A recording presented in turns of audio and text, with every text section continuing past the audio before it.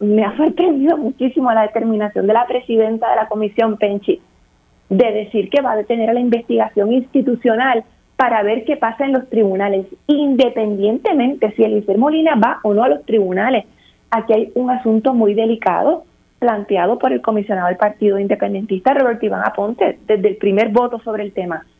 ¿Cómo es que se recibe un expediente para luego alegar que el expediente está incompleto? No fue una junta de balance, que es el mecanismo dispuesto reglamentariamente para recibir esos expedientes. Bueno. Algo ocurrió en la Secretaría, se tiene que rendir cuentas de qué fue lo que pasó allí.